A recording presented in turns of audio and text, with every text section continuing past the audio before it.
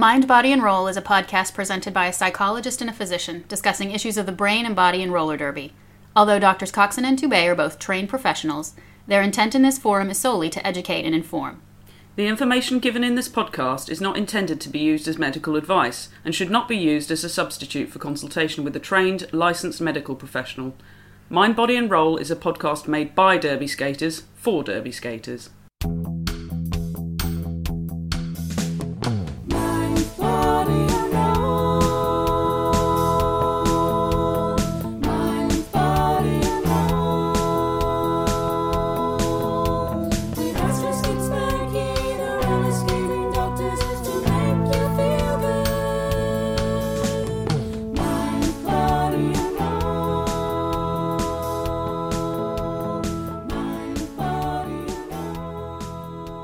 Hi, guys and gals and non-binary pals, and welcome to episode 12 of Mind, Body and Roll, a podcast providing expert insight on the body and brain of a roller derby athlete from your favourite doctors on wheels. I'm Asterisk, a blocker and psychologist. And I'm Spanky, a roller derby jammer and family physician. And today we're joined by a very special guest, one of our teammates at Suffolk Roller Derby, Dr. Indy Hannah Jones. Hannah, thanks so much for being with us. Will you tell us a little bit about yourself? Tell our listeners about yourself. I've been skating for 6 years now. Wow. And I've done a bit of jamming and a bit of blocking. I prefer blocking, less stress. And I've only ever played for Suffolk Roller Derby in the UK. What else do you want to know? You're also in a band, right? Oh, yes. Oh, There's so many interesting things about you. I can't even count them. Okay. Well, so yes, I am in a band called the Interesting Times Gang. We did the theme tune for this podcast. We did. Oh yeah. Astrid's in the band. And I'm a doctor of archaeology. I work in local government, hence the Indy Hannah Jones. Which my daughter thinks is the coolest name. She's the coolest derby name she's ever heard. So, But we've got a trifecta of doctors then today, haven't we? We do. Doctorates. Finally. Well done us. Hello, doctor. Yes.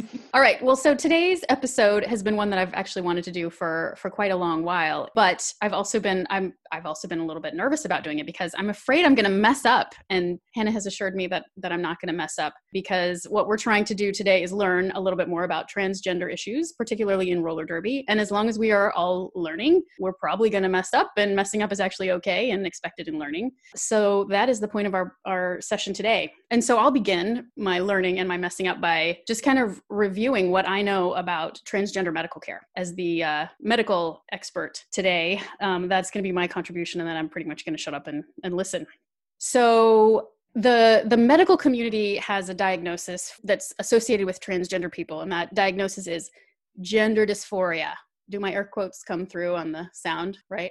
Gender dysphoria is the medical condition that is associated with a gender nonconforming person feeling distress because of their gender identity. Gender identity and gender nonconformity is not a medical diagnosis. It's not a medical illness. It is not written about in any, or at least currently in the current medical terminology, it's not a mental illness. It's a state of being, gender nonconformity. But gender dysphoria is what I know about and can treat and do things about as a physician. So I would love to go over some of the sort of guidelines around transgender diagnosis and treatment from a doctor's point of view. But does what I've said so far make sense and sound accurate to you guys? What mistakes have I made thus far? No, I think you're fine. I haven't actually told your listeners that I'm trans. I was sitting here thinking that was one of the facts that... that's why I'm here. Yep. No, you're not here as an archaeological consultant. We'll just make that clear to our listeners. No, I mean, I'm sure there is some interesting for another podcast. Roller derby archaeology.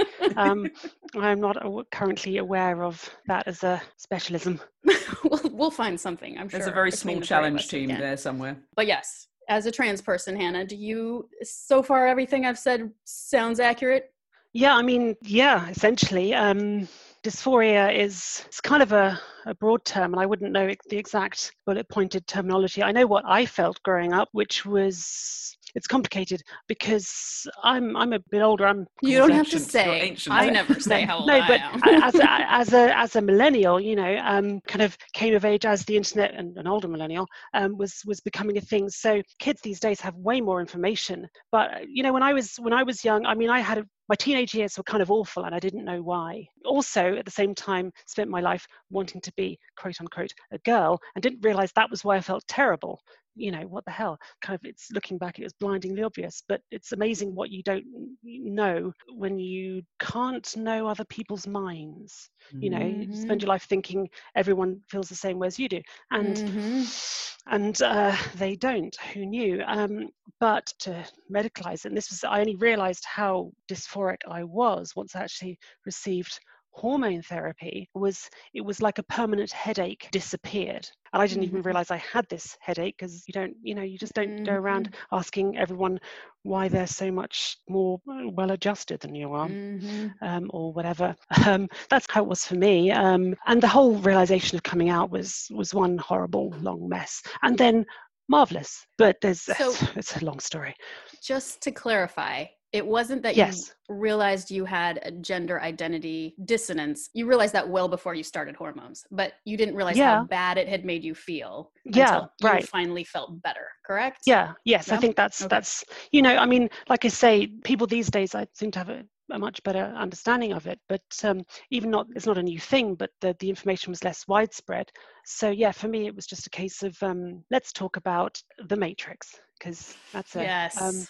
It's written by two trans women, and that basically, you're going through the world and something is wrong and you don't know what it is, but something's not right, and that kind of feeling, I guess, must affect everything about your life. I mean, sort of in every way, it must sort of permeate. I mean, it did, back then. I've been transitioned a while now, and I kind of don't think about it like I used to, which is awesome, but yeah, it was a big thing that played on my brain, and when I came to the realization that I had to transition, it just kind of played on it more, and then you just kind of relax a bit. It is a long, wonderful process. And in this country, it's very long, but that's another story. Other medical-y stuff. I mean, the reason that doctors get involved in anything, I mean, there would be no reason for medicine to get involved in gender non-binary people's lives if that feeling and that state of being wasn't causing harm, or pain, or suffering. And the suffering that gender dysphoria causes for people can be really severe. Yeah, I mean, suicide rates are scary. I mean, the suicidal ideation, which is, considering suicide. I think I've seen some data that the lifetime suicidal ideation rate for trans people is up to 80%. So, and then the attempt rate in adolescence and youth is up to 50%. So that's an extremely high number compared to other, even, other serious psychotic mental illnesses like schizophrenia. That is even higher than some of those numbers. And so that speaks to the distress that dysphoria can cause people when it's not adequately treated. Yeah, I mean, there's also the added dimension that the stigma and the abuse can be quite severe. An awful lot of it isn't, we are this way, therefore we are sad, therefore we have these thoughts. Right. It is, yeah. People are awful to us. Exactly. I mean, one of the reasons I put off transitioning for so long was because I thought that was it. This is going to wreck my life. Turns out it didn't wreck my life. But, I'm reasonably privileged, I suppose, the way we talk about it these days. I'm employed, I'm white, I'm reasonably gender conforming. So some people are really, some non-trans people, cisgender people are really, really invested in gender, and that's why they're so affronted by us. Because I'm reasonably conforming, I don't often offend their sensibilities, have done, but that's their problem. One thing I was going to just chip in there, talking about gender conforming and that being kind of, you use the word quite privileged in terms of how you interact with the world. Yeah, reasonably so, yeah. Yeah. Would you say then that certain members of the trans community get backlash from cisgender people who say, well, you say you're a trans woman, but you're not very girly? Yeah, I mean, so a lot of that stuff is bound up in, for some people who are, at their core, anti-trans people, be they trans men, trans women, or non-binary folks. It's not really about gatekeeping, or it's just about making us go away. So for some people, they'll say, and this included for many years, still does to an extent, medical practitioners, oh, you're not 1950s housewife enough, therefore you're not really trans. And The flip side is if you're too 1950s housewife, very feminine, etc., then you're a parody. That's just changing goalposts to hit people with. So that's a whole other dimension to that. But yeah, that's it depends if it's coming from. If it's just Joe Schmo on the street, that can be abusive, that can be dangerous. But if it's medical practitioners who are withholding medical care, I mean, it really varies from country to country. I find it really interesting that, for example, in the United States, it's much easier to access trans medicine and diagnosis, as is my understanding. Correct me if I'm wrong, but it's much more, you need the money or the decent insurance. Whereas over here, you can get the treatment, but you have to wait. And you have to jump through hoops. And these are serious waits and serious hoops. Other countries do it much better. You could literally go through lists and see but I don't know enough about that. I can really only speak to my own experience. One thing that is really important to recognize about trans care is that, there's this idea, I think, in the general public that if someone has gender dysphoria or is gender nonconforming, that the goal for them is surgery. And they want to turn from what they were born as, into the other gender. And I think that's one of, just to interject, you say surgery. Which surgery? There are several, right? And different people want different things or don't. And I'm guessing that you're probably talking about downstairs surgery, which is a big thing for cis people. Think about this a lot. We think about it as well, but cis people seem to fixate on it because, I don't know, they're really, really obsessed with genitals. But they're also really interested in what genitals we have. And they think that it does, or that is the thing that defines you as a person, and a person of whatever gender you say you are. They'll often say that there are just two, but they're wrong. Right. And that's one of the things about, so the medical community calls the sort of package of transgender care gender affirming. Oops. It's, gender affirming care, which is not, I mean, the range of treatments for gender dysphoria. That's pretty good. Yeah. I like that. Right. I mean, the treatments for some people, it can just be counseling, not like counseling to turn you into a non-gender non-conforming person, but counseling to help people feel like resolve any, the discomfort or live with how they feel in that body. And then there's medical therapy, including hormone therapy, and then there's surgical therapy of various kinds. And any and all of those things can be gender affirming, and not all people will choose all stages of those treatments. So there are really specific guidelines. I think most medical providers use the World Professional Association for Transgender Health's guidelines in care. And there are also some resources through the U.S. Endocrine Society and the University of California at San Francisco. And these are all guidelines that anyone who provides transgender care, any medical provider, should be familiar with. And I would say I'm sort of probably average-ish in my knowledge about transgender care, in that I'm a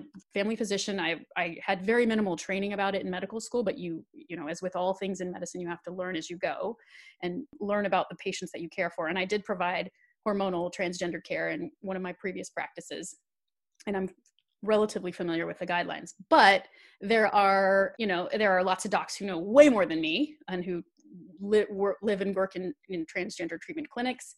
And then there are probably lots and lots of docs who have no idea that how to manage transgender patients, but also even how to, interact with transgender patients. And I would say, on a hopeful note, that medical education is improving in this area, and that the medical community in general, and I feel like I have to apologize, Hannah, for any I have to apologize to every trans person who has ever not felt welcome at a medical practice, because that is an extremely common feeling. I think like up to at least 30% of trans people have been told that they would not be seen by a provider because of their gender identity or their gender expression.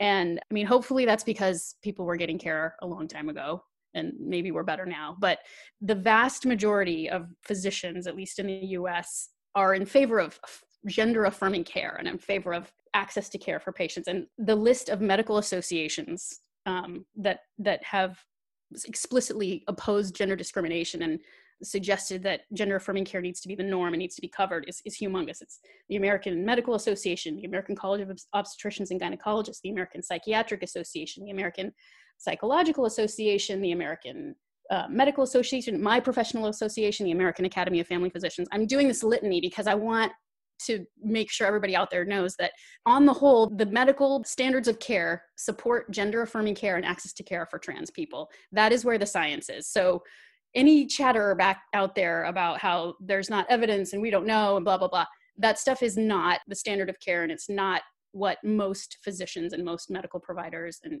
psychiatric and psychological providers believe. I mean, is that ringing true for you, Astrid, hopefully? I'd like to resoundingly say yes, every interaction with every psychologist, psychotherapist and counsellor I've ever had has been positive in favour of the transgender community. But unfortunately, more often than not, I meet a lot of people, psychologists and counsellors who are very ill-educated in terms of transgender issues, and I consider myself quite a novice. I've learned a lot from you, Hannah. I've learned a lot from other friends, mainly in the roller derby community, about transgender issues, and I'm still learning a hell of a lot every single day. But I meet seasoned professionals in psychological circles who know less than I do, who don't even really know how to navigate pronouns and things, let alone any of the nitty gritty of transitioning. I think it's getting better, certainly, but I think there's still a lot of work that needs to be done. I suppose the biggest thing that everyone needs to remember, medical or otherwise, is we are who we say we are. Medically, I've had to educate my doctors over the years, some of them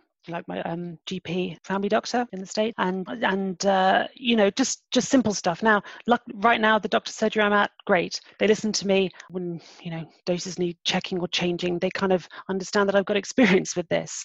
But I've previous surgeries just don't. They don't, like, they're worried. They're worried they might do something wrong. Which I don't know. It's just annoying now because I've been transitioned for years and I kind of know this stuff. And it's not a surgical thing. It's just a change in meds or whatever. I think that there is a worry amongst society and to an extent within medical practitioners. Like some people in society, they just hate us, and there's nothing you can do about bigotry. You can't really argue against it because that's just the nature of it. But there's this kind of big problem when cisgender people and doctors, and they're worried about making mistakes. A lot of these therapies are, in the long term or short term if the surgical, irreversible.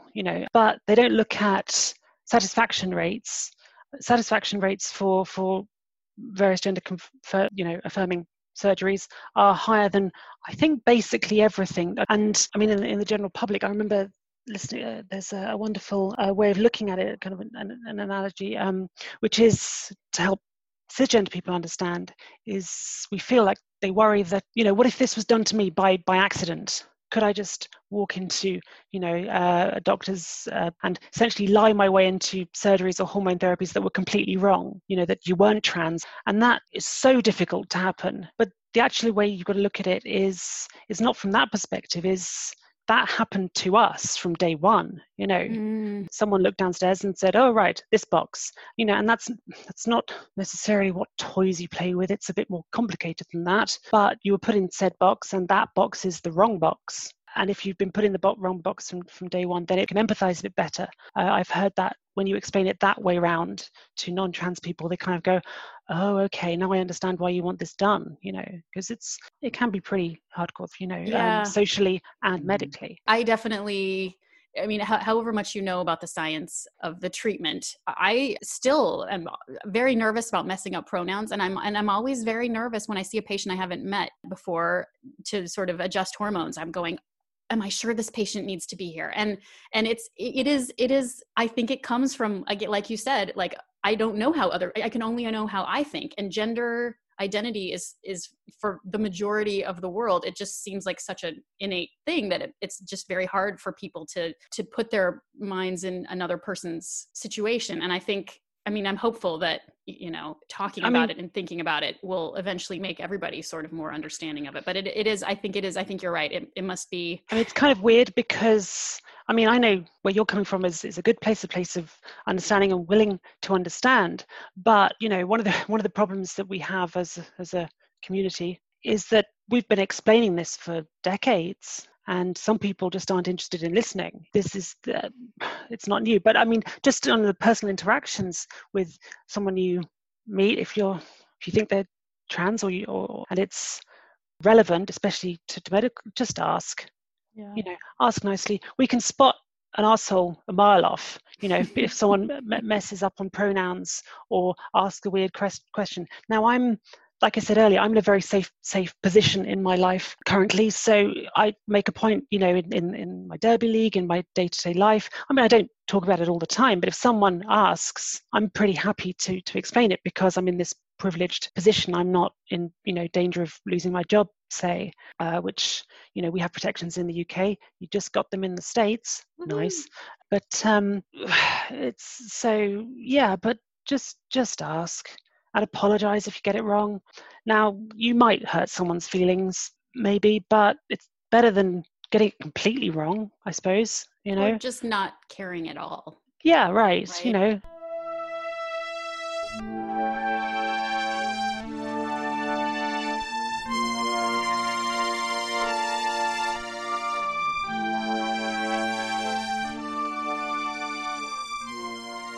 How about we talk about some roller derby? Hannah, you and I have spoken about a roller derby and transness before, and correct me if I'm wrong, but one of the reasons that you sought out roller derby in the first place is because you'd heard it was quite a trans positive space.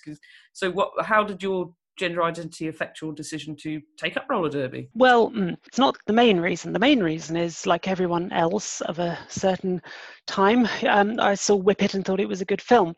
But yes, I did to an extent seek it out. Well, I'd never liked sport ever at school. I'm not sure if that's wrapped up in my transness or not, but it was awful.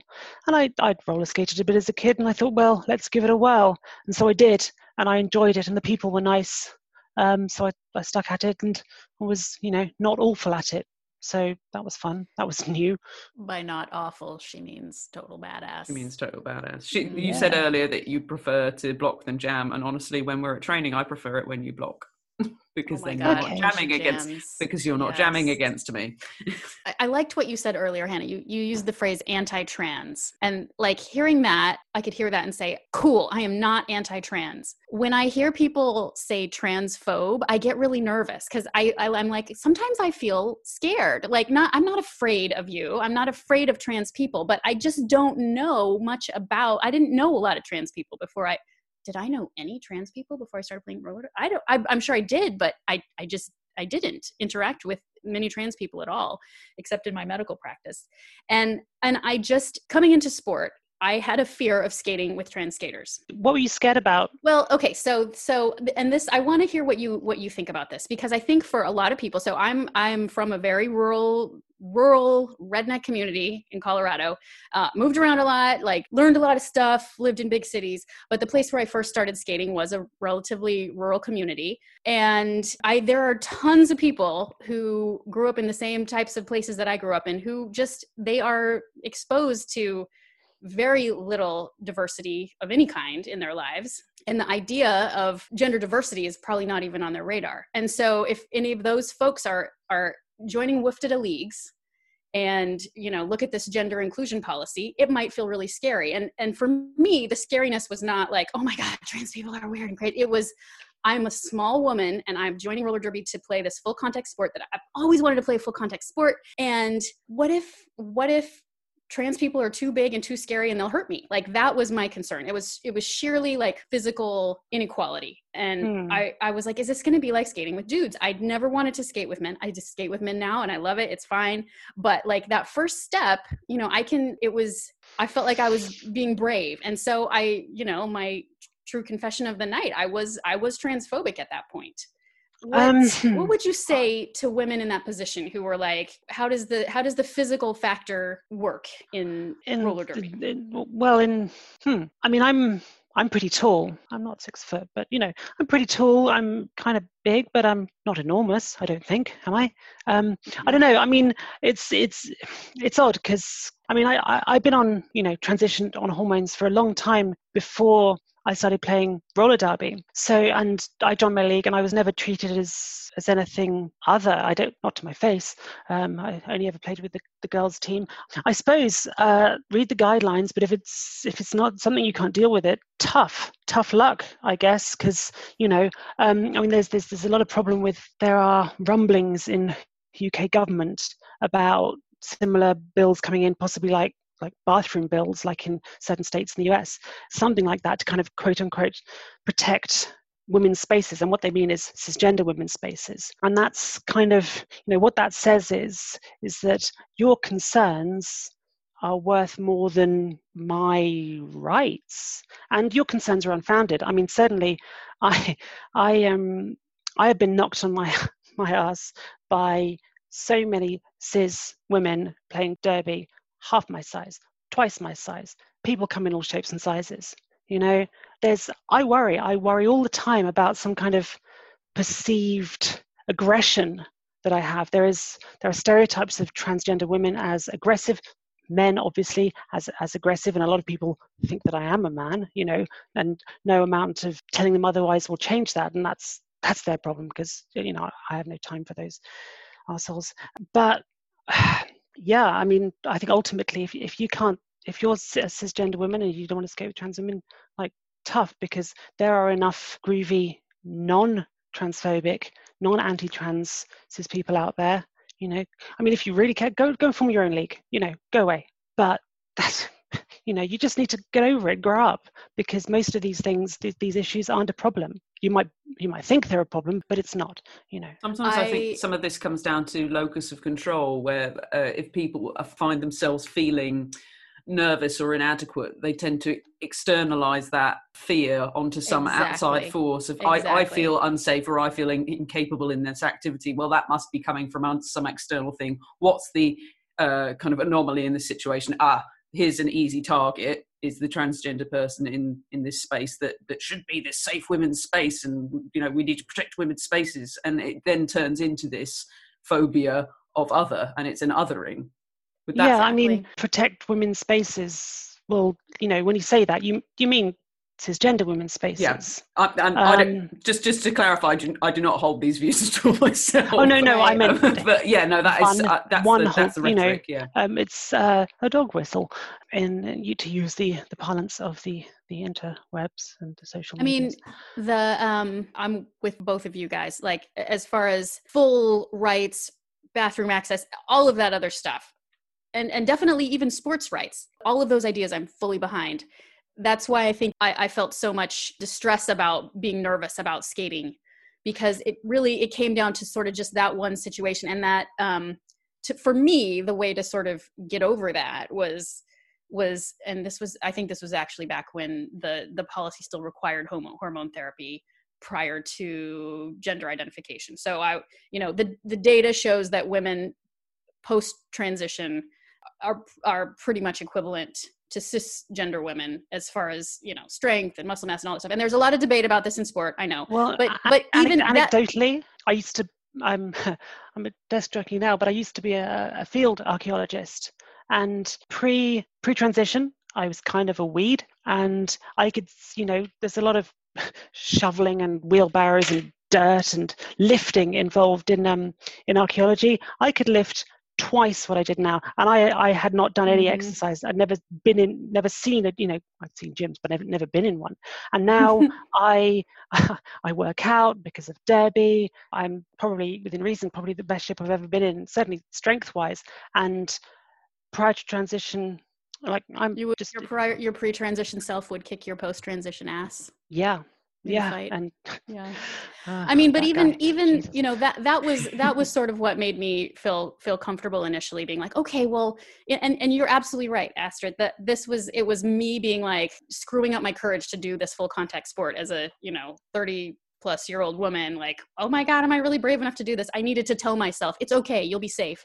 And I think since then, now the gender policy now is changed. If you pre-transition, if you identify as a woman, you are skating on a women's team. And I'm not scared anymore, because what I've learned is that roller derby is a full contact dangerous sport, and if you're going to get hurt, it's not because the person it has nothing to do with the gender or gender identity or gender expression of the person you're skating against, because people get hurt all the time. So, I skate with men now, and you just have to be brave. If you're going to play this sport, you have to be physically brave, because you could get hurt. And putting that like fear onto another person, that's not what roller derby is about. So I'm weirdly with the new policies. As someone who skated women's teams, guested for the men for a year on our men's team, and I was our open to all team captain for a while, like mixed gender teams. The thing I find interesting about the difference between skating with men and women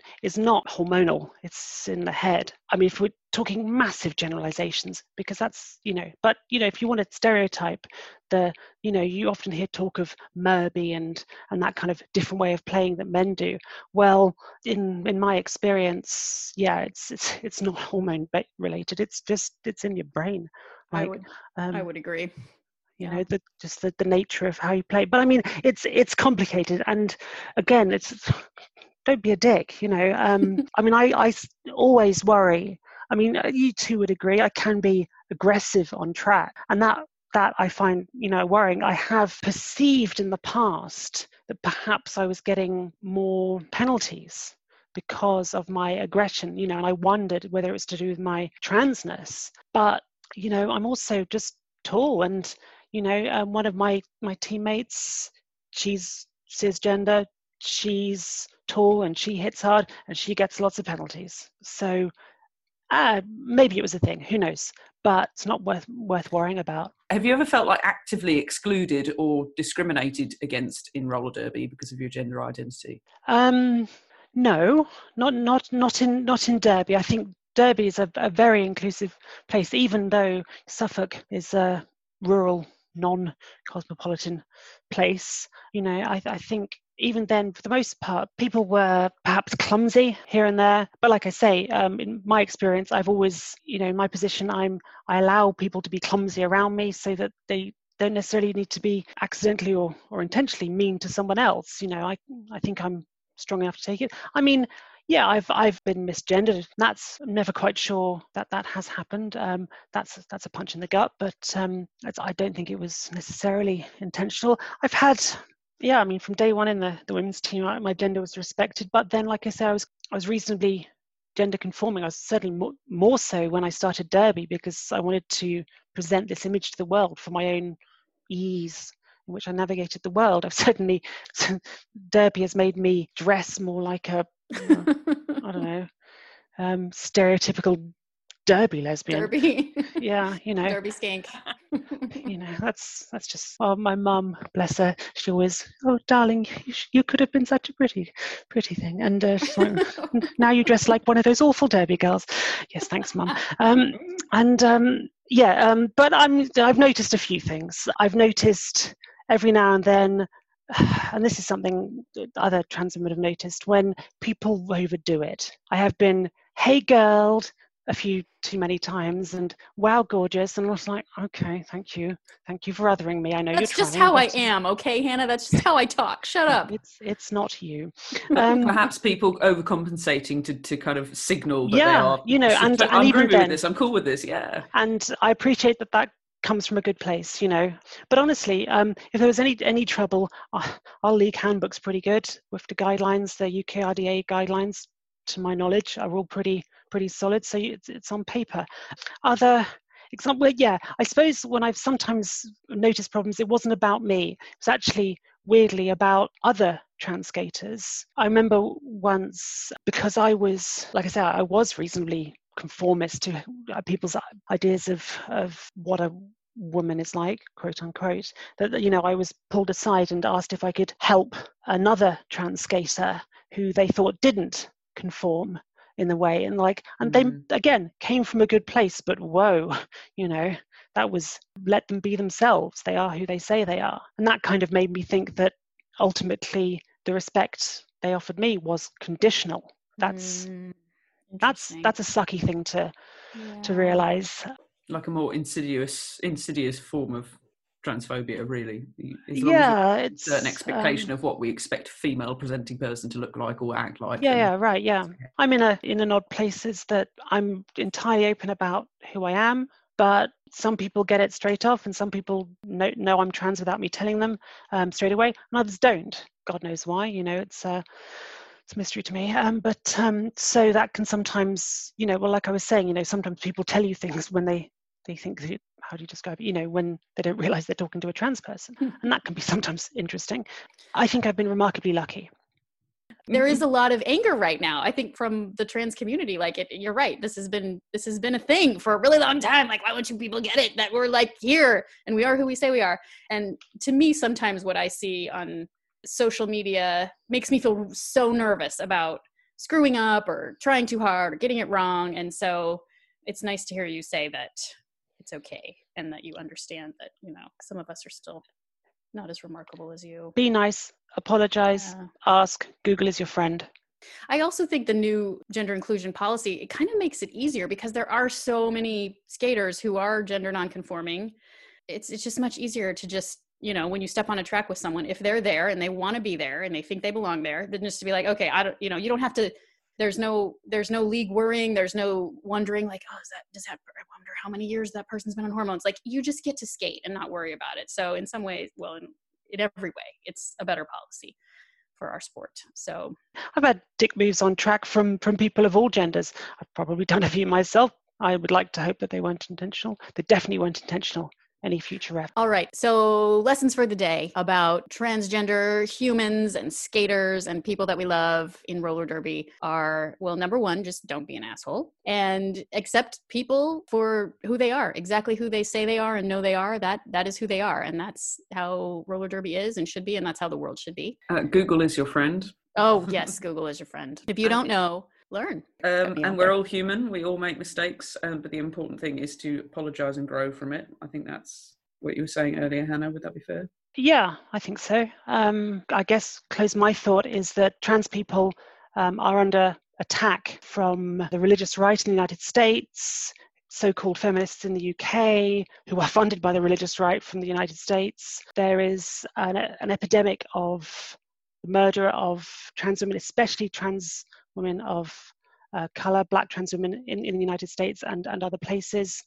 And I guess despite the fact this was a pretty cheery conversation and I was reasonably relaxed, cis people, non-trans people stick up for us because an awful lot of governments don't listen. Part of the reason I think Derby is inclusive of trans people is because a lot of the non-trans people are pretty cool. And if the rest of the world and society was that groovy, then that might influence laws better. So stick up for your trans siblings. Done. Absolutely done. Ongoing. Hannah, thank you so much for being with us. Like I said, I genuinely, you are a remarkable person. I'm so glad that I got to meet you. For the record, Spanky has sung your praises there. I'm quite fond of you too, and I would like to keep you in my life if that's all right. I saw those tweets the other day, and actually brought tears to my eyes. So it meant a lot. So thanks so much everyone for listening. We do welcome you, as always. We welcome your comments, your questions, further discussion about this. We'd love to hear more from you guys. You can find us on Facebook and Twitter. That's at Mind Body Roll. Our website with all the show notes and everything and further reading is at mindbodyroll.wordpress.com, and you can email us directly at mind.body.rollerderby@gmail.com. I've been Asterisk. I've been Spanky. I've been Hannah, and you've been listening to Mind, Body and Roll. Mind, body and roll. Mind, body and roll. With Asterisk and Spanky, the roller skating doctors, to make you feel good. Mind, Body and Roll is written, produced, and hosted by Amy Toubé and Astrid Coxon, with music written and performed by the Interesting Times Gang. Find our episode notes and more at mindbodyroll.wordpress.com.